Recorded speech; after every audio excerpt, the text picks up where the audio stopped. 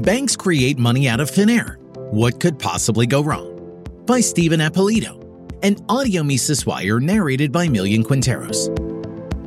You might rightfully wonder, how can a bank like the neighborhood bank down the street create money out of thin air?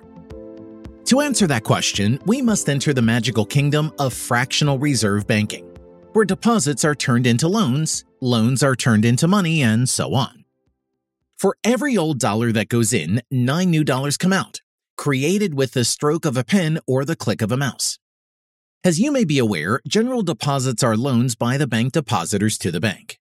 However, banks can spin new loans out of old loans, creating a wheel of fortune by lending the same dollar to 9 different customers.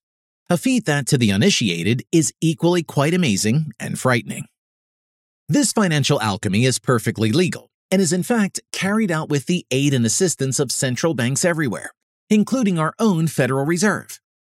If this wheel of fortune should hit a bump in the road and suddenly fall off its axle, causing the bank to crash, don't worry, because a central bank can do what no one else can legally do: counterfeit new money to set things right, a feat that all the king's horses and all the king's men cannot do. Let's take a closer look at how fractional reserve banking works. Customer A deposits $10,000 in a checking account at First Bank.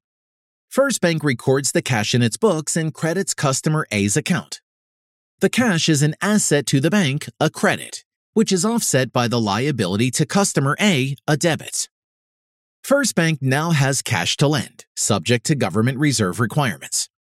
Reserve requirements, which are established by the Fed, specify the amount expressed as a percentage of deposits that a lending institution must hold in reserve, either as vault cash or on deposit with a Federal Reserve Bank, in order to guarantee payment of customers' deposits. The reserve requirement for reservable deposits greater than $36.1 million as of January 3, 2023 at any lending institution has been traditionally 10%.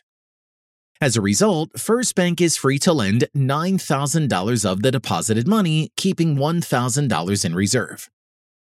Customer B comes into First Bank seeking a car loan.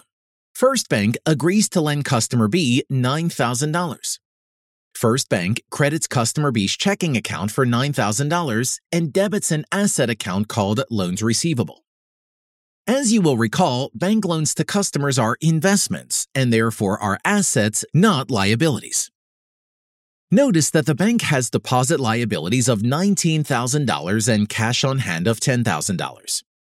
Let's assume that the loan to customer B is for 3 years, payable with interest in monthly installments. The demand deposits, checking account balances, include the original deposit of $10,000 from customer A, plus the proceeds of the loan to customer B of $9,000.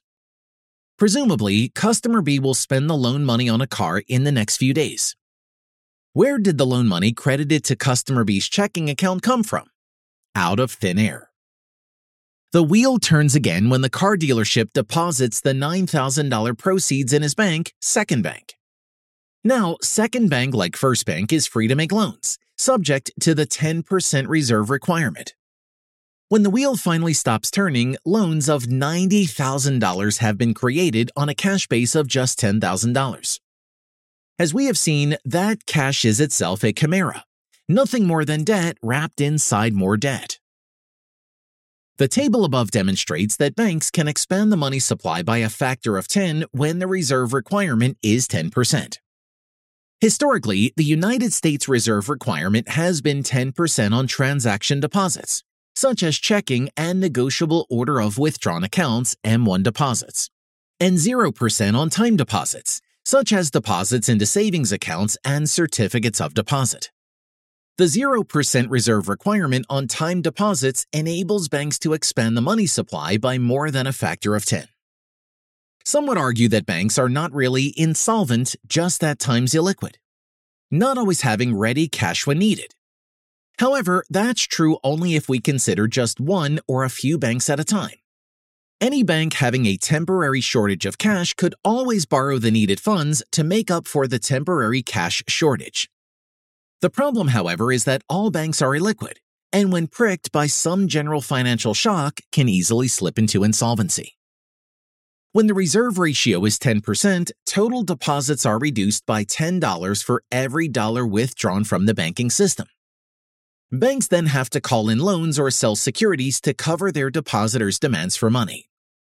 This liquidity crisis is the reason behind most financial panics, bank runs, and similar economic disturbances. It's debt on the way down, but this time on a grand scale.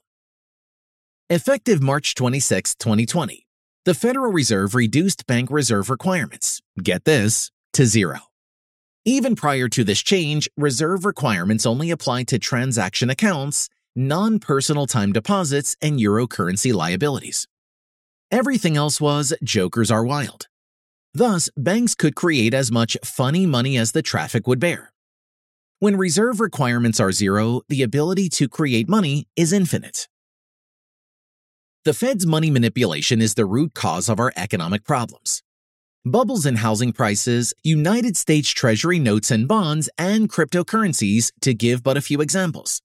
And the recent failures of the Silicon Valley, Republic, and Signature banks can all be traced to our monetary policies. The fundamental issue for most banks is that they are forced to invest long but borrow short, something no prudent finance manager would ever do. Checking and other demand deposits are short-term liabilities of the bank. Bank loans, such as car loans, are intermediate-term investments. Mortgage loans are long-term investments. Banks also invest in government securities to balance their investment loan portfolio. Investing long, however, subjects the bank to interest rate risks because the value of their investment loan portfolio is inversely related to changes in interest rates.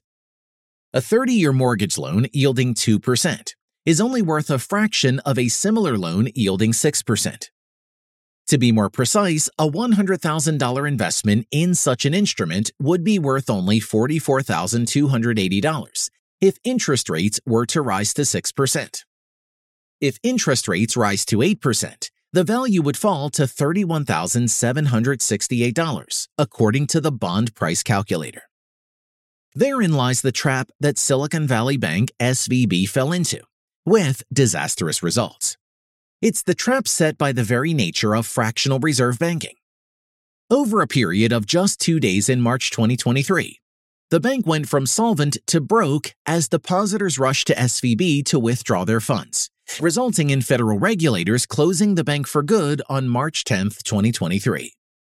SVB's collapse marked the second largest bank failure in U.S. history after Washington Mutual's in 2008.